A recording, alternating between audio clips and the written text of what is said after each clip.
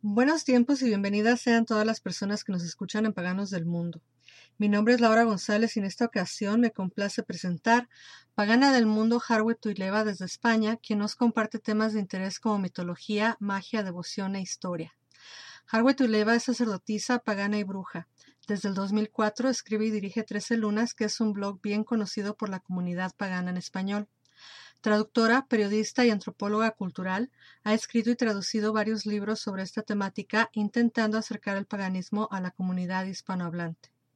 En su trayectoria destaca el haber sido National Coordinator de Pagan Federation International España, así como haber ostentado un cargo internacional en una tradición de la religión Wicca.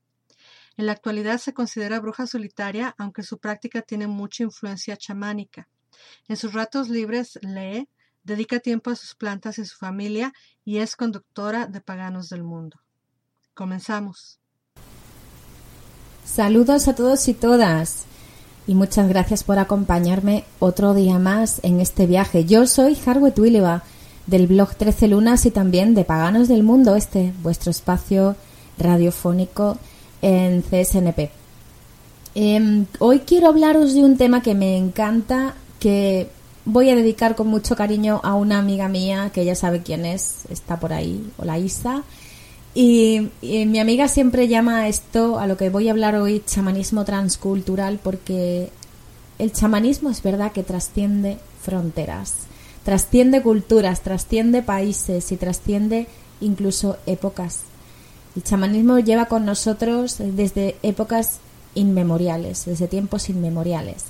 Desde bien atrás, incluso es posible que desde antes de que fuéramos Homo sapiens. Así que quédate conmigo si quieres escuchar un poquito sobre paganismo, no desde ninguna cultura en particular, por eso lo he llamado transcultural o que trasciende culturas, chamanismo que trasciende fronteras, porque hay mucho de qué hablar a este respecto. Y lo primero que hoy me gustaría traer aquí a la palestra del programa es ¿qué es el chamanismo? Aquí habrá muchísima gente que me diga que el chamanismo es esto, que se da en esta cultura, que se da en esta otra, que si se da en Perú, que si se da en México, que si se da cerca de Vancouver, Canadá. Todo esto es cierto. Todas las afirmaciones son ciertas. Incluso se da en mi España natal, aunque hay mucha gente que eso no lo reconoce. Y no lo reconoce principalmente porque no lo ve. Pero cuando empezamos a analizar qué es el fenómeno del chamanismo, cómo se da, y nos damos cuenta de que a pesar de de lo lejos que estamos unos de otros, en realidad el chamanismo es un fenómeno que está muy metido dentro de nuestro ADN, de cómo somos, de nuestra organización natural, que es la tribu. Cuando nos damos cuenta de eso, nos damos cuenta de que no existe un único chamanismo, existen los chamanismos. Otra cosa es la apropiación cultural. Pero bueno, en cualquier caso, hoy quería hablar un poquito de esto y que, como decía, yo estaba a puntito de definir qué era el chamán. Mirad, en sí el término chamanismo viene de chamán. La palabra chamán viene del idioma tungu, es shaman. No tiene nada que ver la desinencia man con ser hombre en inglés, ¿vale? Sino que es una palabra en sí que es aquel que. Y sha significa, es el verbo saber, con lo cual se traduce como aquel que sabe. ¿El idioma tungu dónde se da? Me diréis vosotros, porque claro, no es que haya muchos filólogos de tungu por ahí fuera. Bueno, puede ser que sí.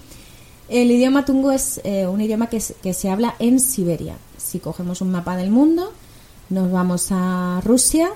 Vemos que Rusia abarca una gran cantidad de Asia y bastante también de Europa. Es uno de los países más grandes del mundo. Creo que no es el más grande, pero por ahí anda. Y Siberia está, toda la parte asiática.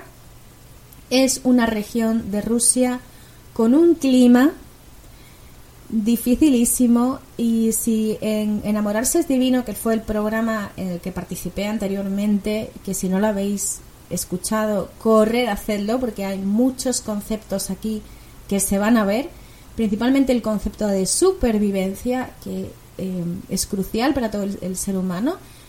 Siempre es crucial la supervivencia, y para la supervivencia es necesario tener más gente. Cuanto más somos, más mejor vivimos y más sobrevivimos y más tiempo estamos y todo eso.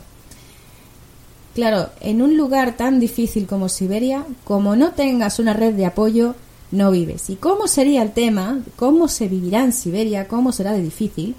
Que en la antigua Rusia, hace 2 siglos o un siglo, se mandaban los presos a Siberia en lugar de construir cárceles. Era más económico para el gobierno del zar llevar a la gente a Siberia que construir una cárcel. Porque directamente es que los presos allí vivían. Y allí llevaba mucha gente, había nativos, lógicamente, gente que, bueno, pues eran rusos también, pero eran siberianos también y vivían allí. Y bueno, pues ellos tenían su organización, su forma de vivir y tal. Y claro, ha llegado hasta el día de hoy, porque claro, una zona tan remota, tan difícil de todo, tanto de acceder como de vivir, como de todo, no es una zona templada, que digamos, bueno, pues cuando hay una zona muy remota, normalmente se preservan muy bien las costumbres, y una de esas costumbres es el chamanismo. Bueno, pues ya he hablado del idioma tungu, de Siberia, de todo esto. Yo os invito a buscar información sobre Siberia. Y por cierto, los trajes de los chamanes siberianos son una pasada de bonitos, son súper chulos. Así que, nada que ver con lo que siempre vemos del chamán con las plumas y tal, no. Una pasada, auténtica pasada. Bueno, pues ya he empezado haciendo lo que siempre digo que no voy a hacer, que es hablar de qué es algo mediante su etimología. Es como el que te explica qué es algo a través de una definición del diccionario que no se entiende.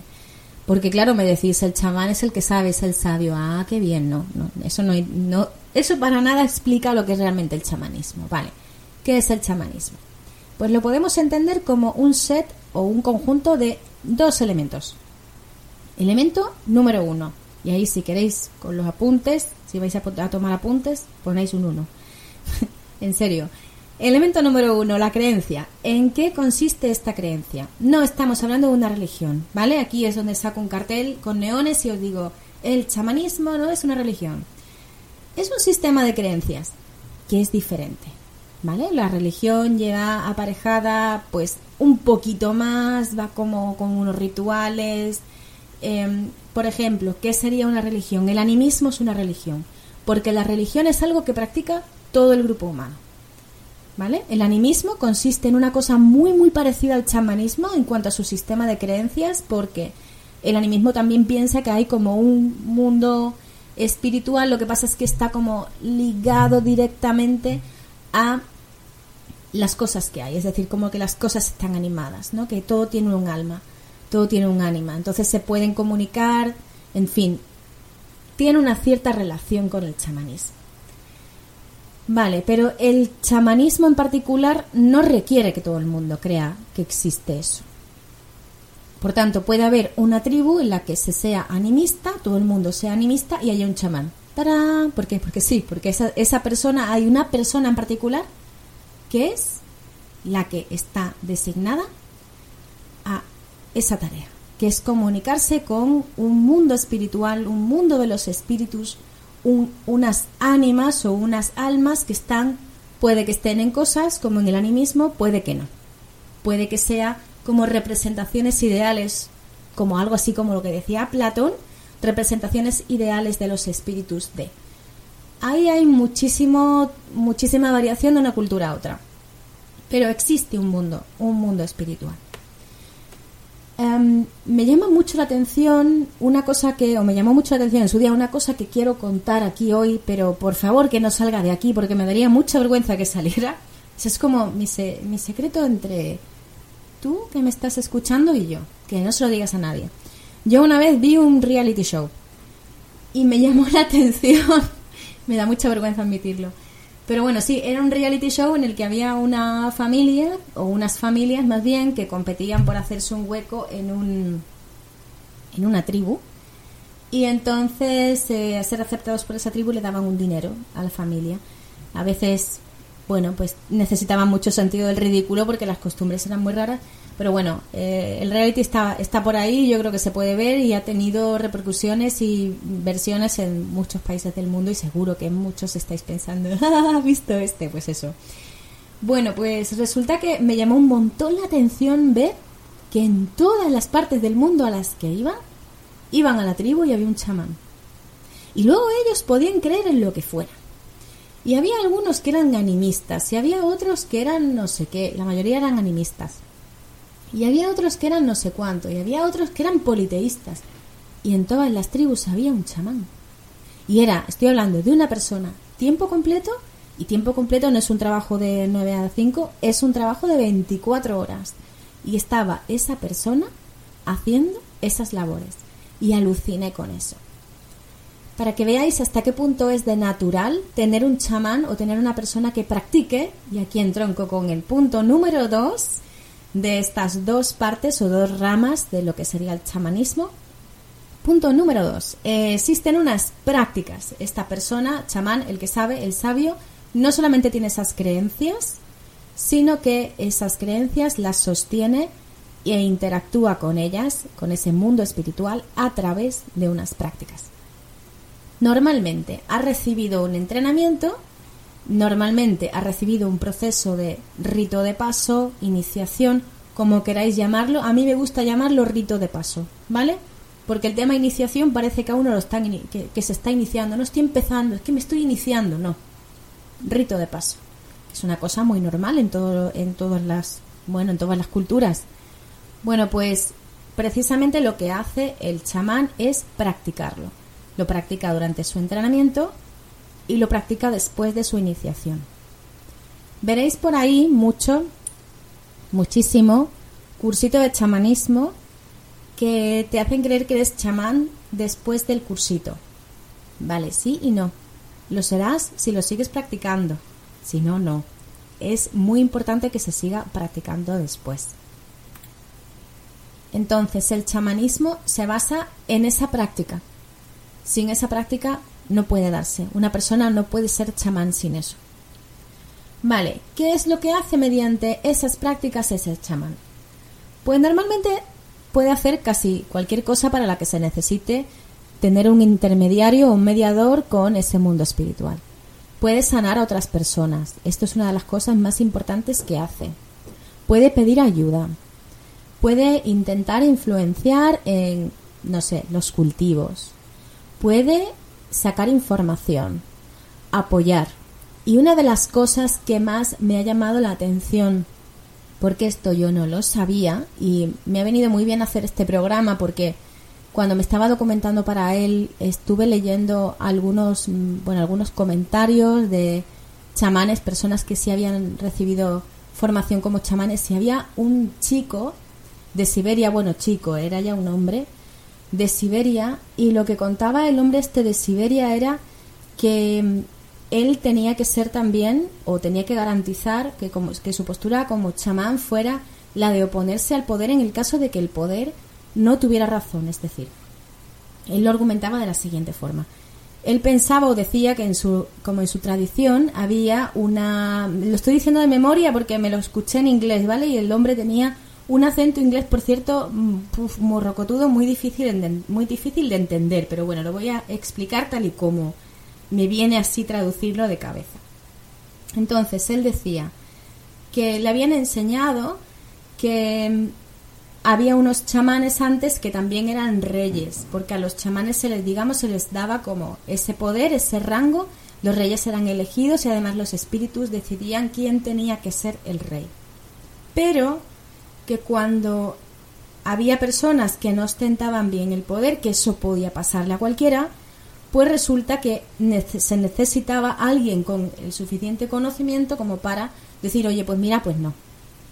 Entonces, que el chamán tenía que tener, la fuerza como para oponerse a un sistema opresor o a un sistema que no hiciera bien su trabajo. Es decir, era como una manera de poner pues un veto, un sistema de control, una comisión de garantías, llamadlo X como queráis, a lo que fuera, lo que hiciera el monarca que hubiera o el jefe de la tribu o quien fuera.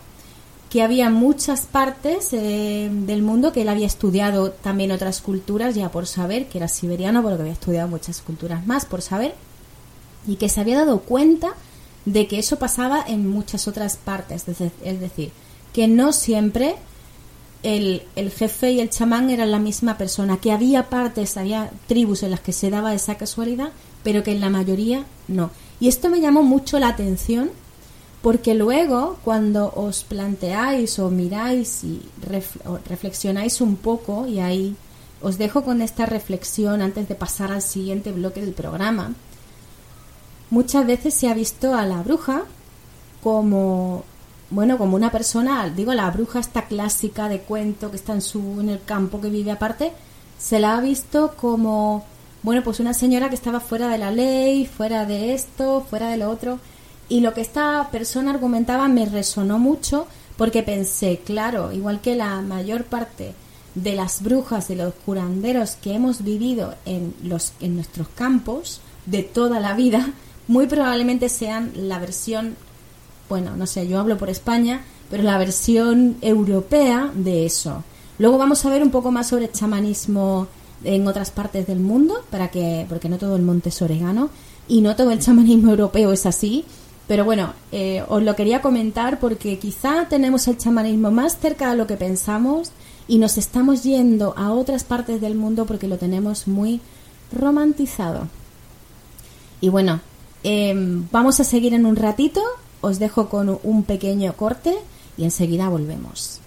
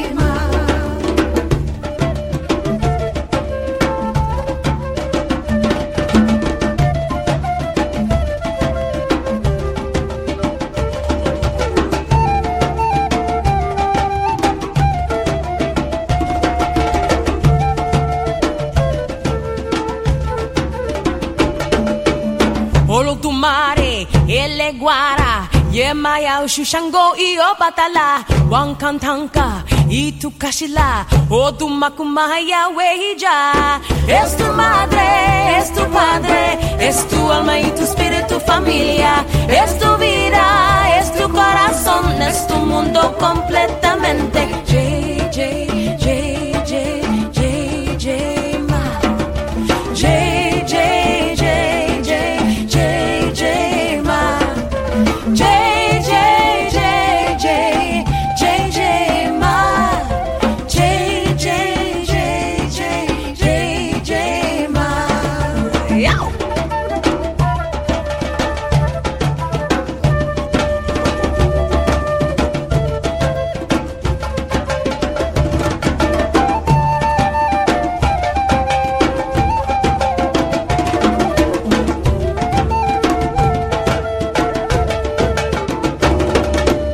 Jaya Lakshmi, Jai Ganesha, Saraswati, Shiva, Ishtari, Shanti, Afrodite, Prosorbine, Jaya Danukuna, Heani, Athena. Es tu hermana, es tu hermano, es mejor que tu amorado. Es tu futuro y tu pasado, son tus niños y tu antepasado. Jai, Jai, Jai, Jai, Jai, Jai, Ma.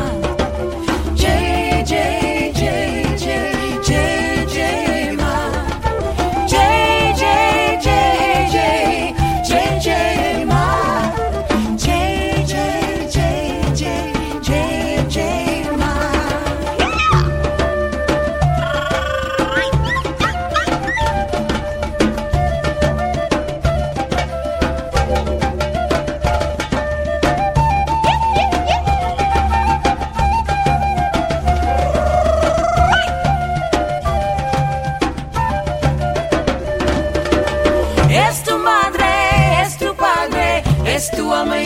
de tu familia, es tu vida, es tu corazón, es tu mundo completamente. Es tu hermana, es tu hermano, es mejor que tu amorado. Es tu futuro y tu pasado, son tus niños y tu antepasado. J,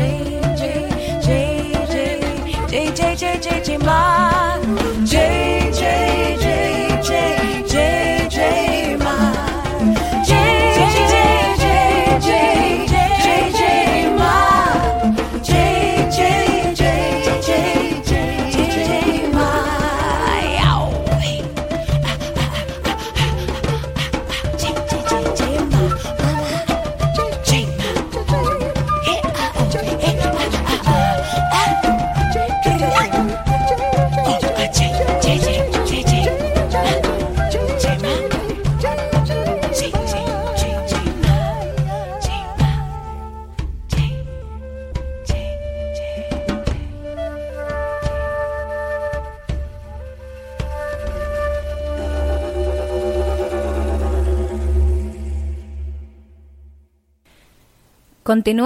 Continuamos hablando de chamanismo en el día de hoy y como trasciende fronteras y va más allá de culturas, vamos a hablar ahora un poquito de un texto que viene de la mitología nórdica, directamente de la mitología nórdica de los Eddas, y se llama La profecía de la vidente. Es un texto que se dice algo así como Voluspa, no sé muy bien pronunciarlo, por favor, que me perdonen todos los odinistas. Pero me ha parecido un texto muy interesante para ponerlo como introducción al siguiente bloque en el que vamos a desgranar tanto las creencias como las prácticas chamánicas y así como la finalidad de las mismas. ¿Por qué? Porque aunque es un texto muy largo, puede verse en un fragmento muy pequeño de qué va todo esto del chamanismo. El chamanismo trasciende fronteras y quería dejarlo muy claro y por eso no me he ido a un cuento cherokee, un cuento lakota, que me encantan, pero o un cuento siberiano mismo, que es de donde viene la misma palabra chamán, pero he querido irme al norte de Europa para ejemplificar que también existe o existía chamanismo entonces hace unos cuantos siglos en el norte de Europa, igual que existía en el sur de Europa, igual que existe en África, igual que existe en muchos otros lugares del mundo. Pero claro, como decía, siempre tenemos esa idea medio romántica del chamanismo, pensamos que solamente ha estado presente en América y no, nos equivocamos, ha estado presente en todo el mundo, es natural al ser humano, es un estado natural del ser humano. Es una práctica natural del ser humano. Por tanto, quiero irme al paganismo del norte de Europa porque es el que tiene o del que tenemos las referencias mucho más cercanas a lo que era una práctica chamánica hace unos siglos. Ojo con esto, cuidado, porque las Eddas, igual que muchos otros textos, nos vienen filtrados por monjes cristianos que a veces le ponen un poco de fantasía al tema, pero ahí queda, y siempre digo, hay que tener un poco en cuenta que existe el poeta, sí, pero ahí queda dentro, está como subyacente todo ese tema chamánico del que estamos hablando hoy. Entonces voy a leeros un trocito corto del Voluspa y luego lo vamos a desgranar un poco y vamos a ver cuáles son las prácticas y las creencias del chamanismo en ese texto. Y dice así: todas las fuerzas, los sagrados Aesir, se reunieron entonces en alto consejo, si los Aesir debían pagar tributo o si todos los Aesir debían exigir ofrendas. Odín, a la horda, su lanza arrojó. Fue esta la primera guerra en el mundo. Brecha en los muros de los Aesir se abrió. Con magias los vanes tomaron el campo. Todas las fuerzas, los sagrados Aesir, se reunieron entonces en alto consejo. ¿Quién llenó de veneno todo el aire? Y la esposa de Od prometió a los trolls. Con ira, él solo torpeleó. Él no se queda sentado ante cosas así, rompiendo acuerdos, palabras y tratos. Oculto ve ella el cuerno de Heimdall, bajo el árbol sagrado que alumbra el cielo. Ve correr sobre él la lodosa cascada del pago de Balfour. ¿Quieres saber más? Sola y aparte, el viejo la halló. Le buscó la mirada el hic de los Aesir. ¿Qué queréis? ¿Qué buscáis? Yo, Odín, lo sé todo. ¿Dónde guardas tu ojo? En la fuente de Mimir, gloriosa lo tienes. Hidromiel bebe Mimir cada mañana del pago de Balfour. ¿Quieres saber más? De acuerdo. Tenemos aquí un poema que, como estaba diciendo, pertenece a los Eddas, a la mitología nórdica. Solo he contado un poquito, solo he leído un un pequeño fragmento del mismo, porque si no os iba a aburrir con la cantidad de cosas y detalles que tiene. Os voy a poner un contexto, porque soy consciente de que os lo he leído así un poco fuera de contexto. Veréis.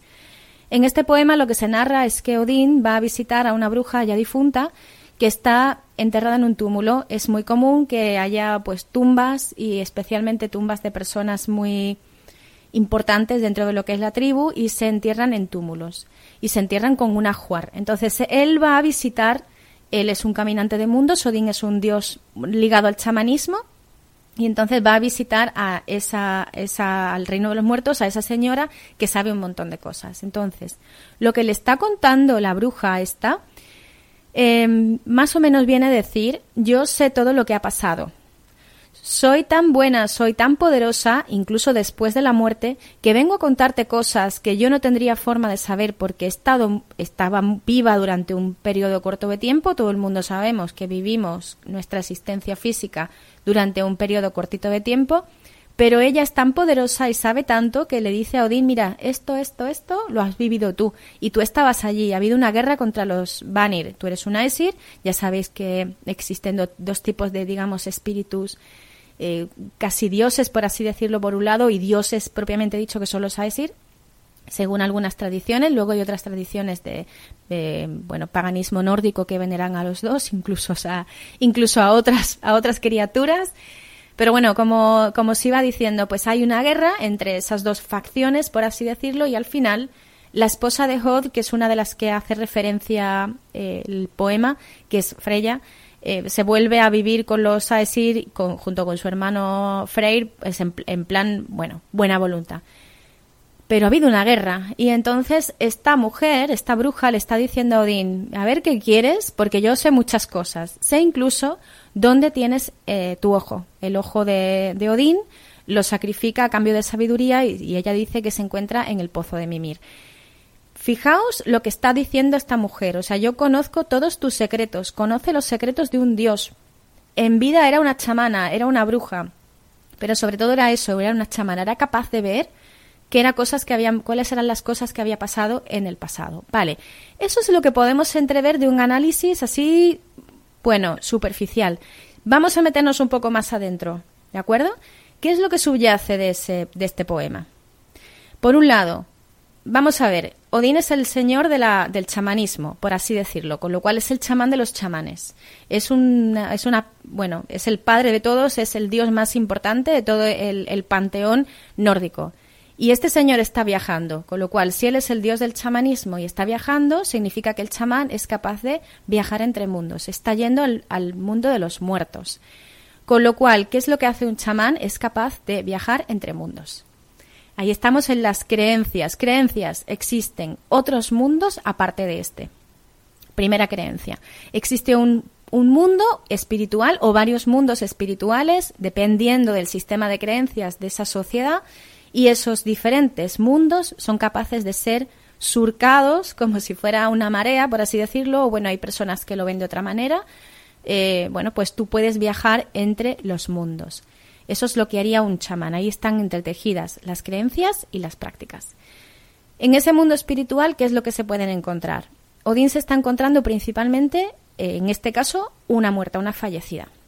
Pero es una muerta muy especial. Si os fijáis, ella está hablando, aunque no haya estado allí, está hablando como si hubiera estado en una guerra primordial. ¿Qué significa eso? Que ella, que era una chamana en vida, tenía acceso a un montón de recuerdos, por así decirlo, de su propio grupo, y lo logró mediante la práctica del chamanismo. En realidad lo que está haciendo ante Odín es un poco presumirse. Decirle, a ver qué quieres, porque yo sé muchas cosas. Y yo sé muchas cosas porque en vida era una chamana estupenda. Y tienes que tener esto en cuenta. Yo soy una profesional, básicamente. Entonces, ¿qué es lo que caracteriza también al chamán? El chamán tiene acceso a un montón de información mediante ese mundo espiritual. Eso es otra de las finalidades que puede tener la práctica del chamanismo. Es decir, tú vas a conseguir información de otros chamanes, otros espíritus, ancestros, etcétera. Muy bien, ¿qué más se puede encontrar en ese mundo espiritual, aunque no esté en el poema? Se pueden encontrar, por ejemplo, en otros esquemas de pensamiento, podemos encontrar espíritus animales. ¿Os acordáis? Seguro que sí, seguro que lo habéis visto, y si no, pues nada, os lo presento porque a mí me parece una herramienta fabulosa. Las ruedas animales medicina. Eso es muy típico, sobre todo de, bueno, pues la parte del este de Europa, y también, sobre todo, donde lo hemos visto más, porque es donde lo tenemos como más puro, porque no... Bueno, porque la conquista tanto de las en general de las potencias occidentales fue mucho más tardía. Donde lo más lo vamos a ver va a ser en las dos Américas, y especialmente en América del Norte. Hay una rueda chamánica tremenda, o sea, hay varias ruedas chamánicas, de hecho. Tenemos la Cherokee, tenemos la Lakota, bueno, ahí hay todo lo que queráis. ¿Por qué? Porque cada tribu tiene sus propios animales, su propio sistema de creencias, pero en realidad es lo mismo, es decir, son unos animales que son como representaciones de espíritus animales que traen un mensaje. Nos ayudan a curarnos, que es otra de las finalidades. El chamán puede cruzar al otro lado para curarse o para curar a los demás, sanar heridas, ya no solamente heridas físicas, que también la medicina es la medicina, es decir, los chamanes eran los médicos de la antigüedad, pero también para sanar heridas del alma. Es decir, los chamanes también eran los psicólogos, y lógicamente lo que hacemos ahora, la gente que se dedica profesionalmente a la sanación holística, también sería, entonces estaría todo unificado en la figura del chamán, ¿vale? ¿Qué más puede encontrarse en ese mundo espiritual? Algo a mí me parece súper interesante, y esto entronca directamente con algunas ramas del druidismo que lo consideran así: representaciones de fuerzas de la naturaleza. Había hace unos años me comentaron que había una diosa en un panteón creo que era, no sé si era Galo, por favor, que nadie me mate si no me acuerdo del todo, pero era la representación de un río, y entonces se había considerado que al final, por extensión, había acabado siendo la diosa de todos los ríos, ¿vale?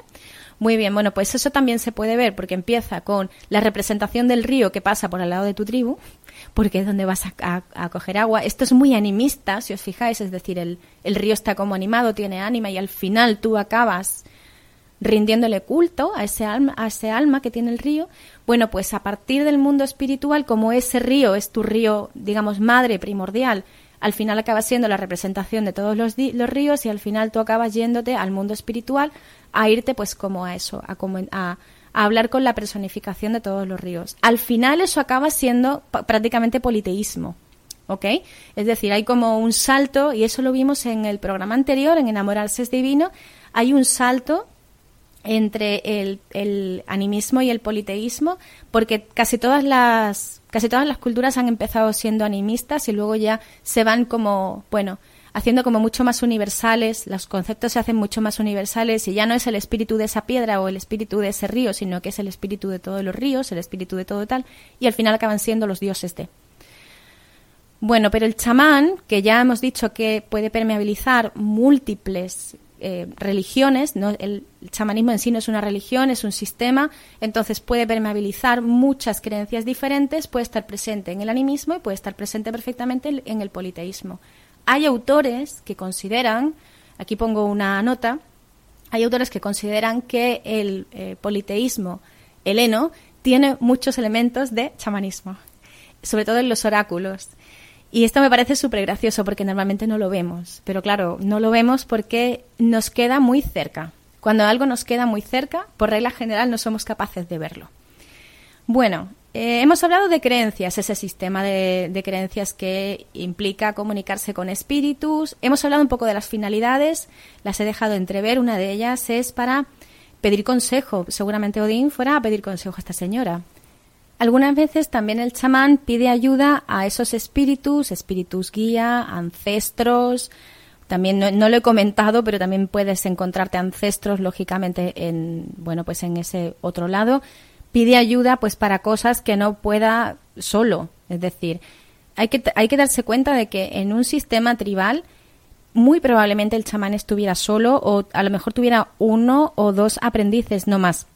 Estamos hablando de individuos un grupo de individuos entre 20 y 30 personas. Si tenemos 40 chamanes, aparte de numéricamente imposible, es que no planta nadie nada, no recoge nadie nada, no mata animales, no comen.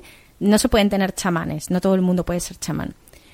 Entonces, si el chamán está solo, cuando tiene un problema, cuando tiene una necesidad de ayudar a alguien y no sabe o no puede o no sé, no siempre se puede solo, ¿qué hace? Acude a esos amigos del otro lado que son los que le van a ayudar. Normalmente ancestros, su maestro, su maestra, dentro de lo que fue su tribu cuando aprendió a ser chamán o chamana, en fin, pueden pedir ayuda a multitud de espíritus, a los animales guía, etcétera. ¿Qué más? Sanación, por supuesto, y esto se hace mucho ahora. Si os fijáis, la mayor parte de los... Vamos a volver a nuestro contexto. La mayor parte de los cursos que yo veo son para sanación, para recuperación de alma, para tal curso de encuéntrate contigo mismo y sé feliz. Esas cosas también se hacen hoy en día. Pues esas cosas las hacía el chamán también, antaño. Bueno, todo esto viene resumido en la práctica del viaje entre mundos. Y la práctica del viaje entre mundos, del caminar, de estar, en otro lado, en el mundo espiritual, hacer de mediador, que es lo que hace el chamán, que tiene un carácter de mediador, viene resumido por una práctica, o viene más bien coronado por una práctica que es la práctica del trance, que es el estado de conciencia alterado. Aquí hay visiones en cuanto al trance. Yo siempre comento, me gusta decir que tú entrarás en un estado de conciencia alterado dependiendo de lo que tú esperes encontrarte. Es decir, si tú esperas que te vayas a quedar completamente cao, que vayas a estar en éxtasis durante 20 minutos y no despiertes, así te va a pasar. Pero normalmente en toda la investigación que yo he hecho previa a este programa y que yo he hecho durante también mi propio camino en este tipo de técnicas que yo personalmente las practico, por eso hablo de primera mano, toda esa investigación me ha llevado a una conclusión así como un poco más general. Cuando tú estás haciendo una práctica que está enclavada dentro de lo que es la magia occidental, como es por ejemplo, el viaje astral, normalmente sí que pierdes el concepto de ti mismo, de tu cuerpo, o lo tienes como un poco más aminorado y te centras en la experiencia y es un trance como mucho más continuado en el tiempo, continuado en el tiempo. Entonces, esto hay que tener en cuenta que sucede porque el viaje astral es un concepto completamente occidental, es un concepto de magia actual y es una cosa, no de tan actual, pero de hace unos cuantos siglos, no es algo tan antiguo como es el chamanismo, es un desarrollo posterior y está asociado a una serie de prácticas que son las que son. Bueno, esto no tiene nada de malo, solo es una cosa que hay que esperar, pero no es un viaje chamánico y el viaje chamánico no se caracteriza por eso. El viaje chamánico se caracteriza, o la práctica chamánica en general, se caracteriza porque el trance, puedes estar en trance, pero puedes estar en dos mundos a la vez. Es como una especie de bilocación. Entonces la gente muchas veces está en trance chamánico, está curando a alguien, le está poniendo piedras, flores, las manos, lo que sea, y a la vez puede tener contacto con ese mundo espiritual. Esta parte para mí es complicada explicarla si no ejemplifico. Yo, como por ejemplo lo vivo y vengo a una situación personal para ver si puedo intentar trasladaros esta idea, yo lo vivo como si estuviera haciendo constantemente un ejercicio de Photoshop y estuviera superponiendo una imagen encima de otra. Entonces yo tengo una capa 1 que puede ser perfectamente el mundo físico, y capa 2, que puede ser el mundo espiritual. Y yo sé que estoy viendo otras cosas que no están con los ojos. Soy completamente consciente de ello. Lo estoy viendo con otro sentido que tengo como detrás. Yo soy muy visual, entonces veo las cosas así, percibo las cosas de esa manera. Hay gente que escucha el mundo espiritual y luego ve el mundo físico con sus ojos. Y a la vez está escuchando el mundo físico con sus oídos también. Pero bueno, esto varía mucho de persona a persona, varía mucho de técnica a técnica y varía mucho sobre todo de cultura a cultura. Pero más o menos es una constante, es decir, tú eres capaz de estar en más de un estado a la vez. No pasa siempre, hay veces que sí que te metes en el trance y te metes en el trance porque no tienes que hacer nada en el mundo físico, pero el viaje chamánico en sí no es una meditación que siempre se dice, no, entra en trance chamánico, tienes que ver no sé qué, tienes que ver no sé cuánto, no, eso es una visualización creativa. Y una visualización creativa es muy diferente de un viaje chamánico.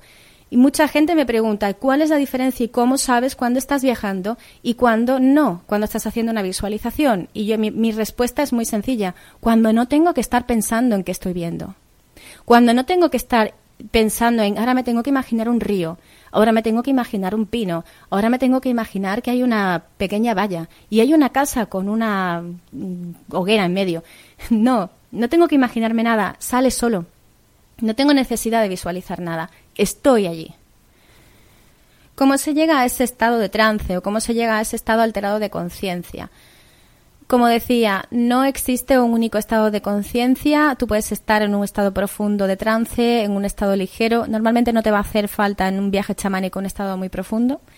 De hecho, es que si pierdes contacto con la realidad física, en cierto modo deja de funcionar, o es lo que encuentro yo. Y me lo ha dicho muchísima gente que también practica chamanismo y que ha tenido experiencias o que ha tenido experiencias de este tipo, porque hasta cierto punto necesitas una guía de fuera. ¿Cómo llegas a ello? Pues fijaos cómo se llega a ello, que hay muchísima gente que llega a través del tambor. El toque de tambor es una constante en los chamanismos de todo el mundo. El toque de la maraca también. Además hay una técnica de toque de tambor específica. La persona que sabe hacerla es maravilloso porque te mete en toque de tambor rapidísimo. A mí personalmente el toque de tambor me pone nerviosa. Depende mucho de la persona, pero el toque de tambor a mí me pone histérica. No puedo entrar en trance con toque de tambor. Sin embargo, lo tengo mucho más fácil porque de normal, en general, entro en trance con muchísima facilidad. La gente que no tiene tanta facilidad, pues utilizará toque de tambor, toque de como decía, de maraca, o también usará, por ejemplo, otras técnicas. Hay muchísimas técnicas para entrar en trance. La más divertida de todas fue una que le escuché a un caota que decía que entraba en trance repitiendo la palabra Coca-Cola, lo cual me hizo muchísima gracia. El cántico chamánico, que también es una constante, y ahí sí que yo entro mucho en trance y de vez en cuando hasta los canalizo, también es una técnica para entrar en trance, es decir, empezar a cantar palabras o frases o entonar algo o algo así. Las personas que trabajamos con nuestra voz, pues normalmente también tenemos facilidad para eso. Finalmente, y no menos importante, hay tareas que los chamanes realizan con los ojos abiertos, tareas que se podrían considerar, no sé, más mundanas por la gente. Una de esas tareas la conocemos muy bien y es la de ir a recoger, ir a ver, ir a explorar. El chamán tiene que tener un espíritu explorador grande, explorar su entorno, las plantas que le rodean, los ríos, los animales, cómo va todo, cómo va a ir la caza, cómo va a ir la cosecha, cómo va a ir todo eso, lo tiene que conocer bien. Por ejemplo, quedan vestigios de eso, como decían los curanderos de mi zona. Quedan vestigios de eso en las cabañuelas. No sé si sabéis alguno lo que son las cabañuelas, pero es una forma de predecir el tiempo que va a hacer en los próximos meses mediante, pues una especie de costumbre medio estadística de cómo creo que es el mes de agosto y no sé si es el mes de enero, que se dice cómo va a ir el resto del año. El mes de agosto seguro. Hay una tradición tremenda de cabañuelas en algunas partes, por ejemplo, de España. Yo hablo de España porque es el entorno que conozco. Y claro, por supuesto, tiene que conocerse toda la farmacopea clásica de la zona, donde están las plantas. Y no estoy hablando de buscarte plantas de fuera para hacer cosas en tu zona. No, estoy hablando de irte al campo en tu zona y localmente conseguir las plantas que en tu zona habría para curar determinadas afecciones. Luego hablaré un poquito de apropiación cultural, pero por ahí va también la cosa, es decir, te pillas las plantas que tienes a tu alcance, no te pillas la salvia de otro continente, por internet la buscas y la aplicas. No, lo interesante es hacerlo con el material que puedas conseguir en tu día a día. Por eso el chamán no debe tener miedo a explorar, miedo a ir, miedo a aprender, miedo a ver. El chamán es una persona que vive, puede tener miedo como todo el mundo, lógicamente, pero tiene que estar dispuesto a pasar esos límites de su propia psique, esos miedos que se tienen dentro, que todo el mundo los tiene, y decir, salgo de mi zona de confort, adelante y lo hago. Y ya para terminar, la última función también es bastante mundana y es la de la mediación entre el poder y la tribu, las nuevas cosas, todo lo que vaya a venir, etcétera. Como además el chamán tiene que estar muy preparado, Ojo, que pasa muchísimo tiempo hasta que un aprendiz logra ser chamán. Es una cosa tremenda de tiempo, por lo menos en las tribus. Pasa muchísimo tiempo, son personas muy preparadas. De ahí viene, por ejemplo, la idea de que los druidas pasaban 19 años estudiando.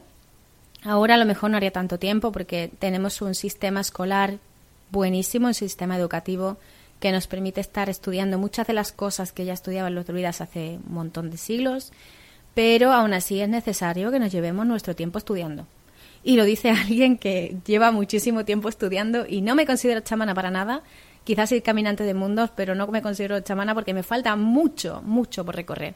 Pero bueno, os hablo desde el punto de vista de alguien que sí que practica el trance y sí que practica algunas de las prácticas chamánicas tradicionales que se podrían considerar asociadas a ello, ¿no? Bueno, ya está por ahora. Ahora, por favor, dadme minutitos que descansemos un poco. Vamos a hacer una pequeña pausa y enseguida vuelvo con vosotros para hacer una reflexión sobre apropiación cultural, drogas y demás. Y terminamos nuestro programa de hoy en Paganos del Mundo. No os vayáis. Estás escuchando Paganos del Mundo, creando puentes de unión en la comunidad pagana internacional. Continuamos con más. No te despegues. Bien, hemos estado hablando de chamanismo a todo lo largo y ancho de este mundo. Es súper amplio. El que quiera estudiar, ahora daré también unos libros o unas referencias de unos libros para que se pueda nutrir un poquito más de este tema.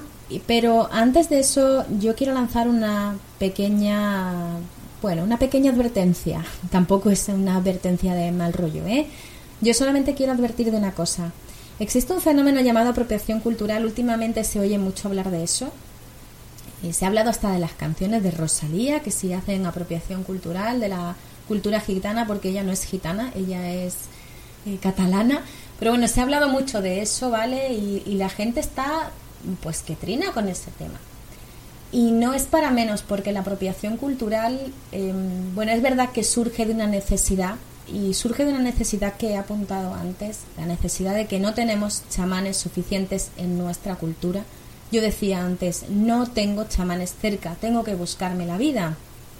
Y es verdad, si yo quiero hacer algo relacionado con caminar entre mundos, tengo que irme a otras culturas en las que, pues existen textos, que eso es lo malo. También lo apuntaba antes, el análisis de texto tiene un punto bueno, y es que está muy accesible, lo puedes revisar muchas veces, pero el punto malo es que no siempre se corresponde. Nos quedamos en el fenómeno y no nos podemos ir más adelante o más profundamente porque no tenemos más referencias culturales de esa sociedad o de esa cultura. Y lamentablemente cuando hacemos un análisis así, cuando hacemos un análisis parcial, no podemos hacer un análisis antropológico completo. Solamente estamos analizando el texto. No podemos vincularlo, por así decirlo, a elementos que están presentes en la sociedad. Por tanto, nos seguimos quedando cojos.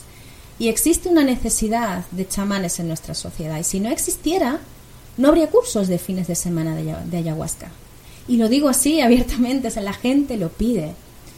Porque les hace falta. Porque hay muchas cosas que hemos conseguido hacer con la sociedad que tenemos, gracias a la medicina, gracias a la ciencia, pero hay un vacío en nuestros corazones que ni Netflix puede llenar.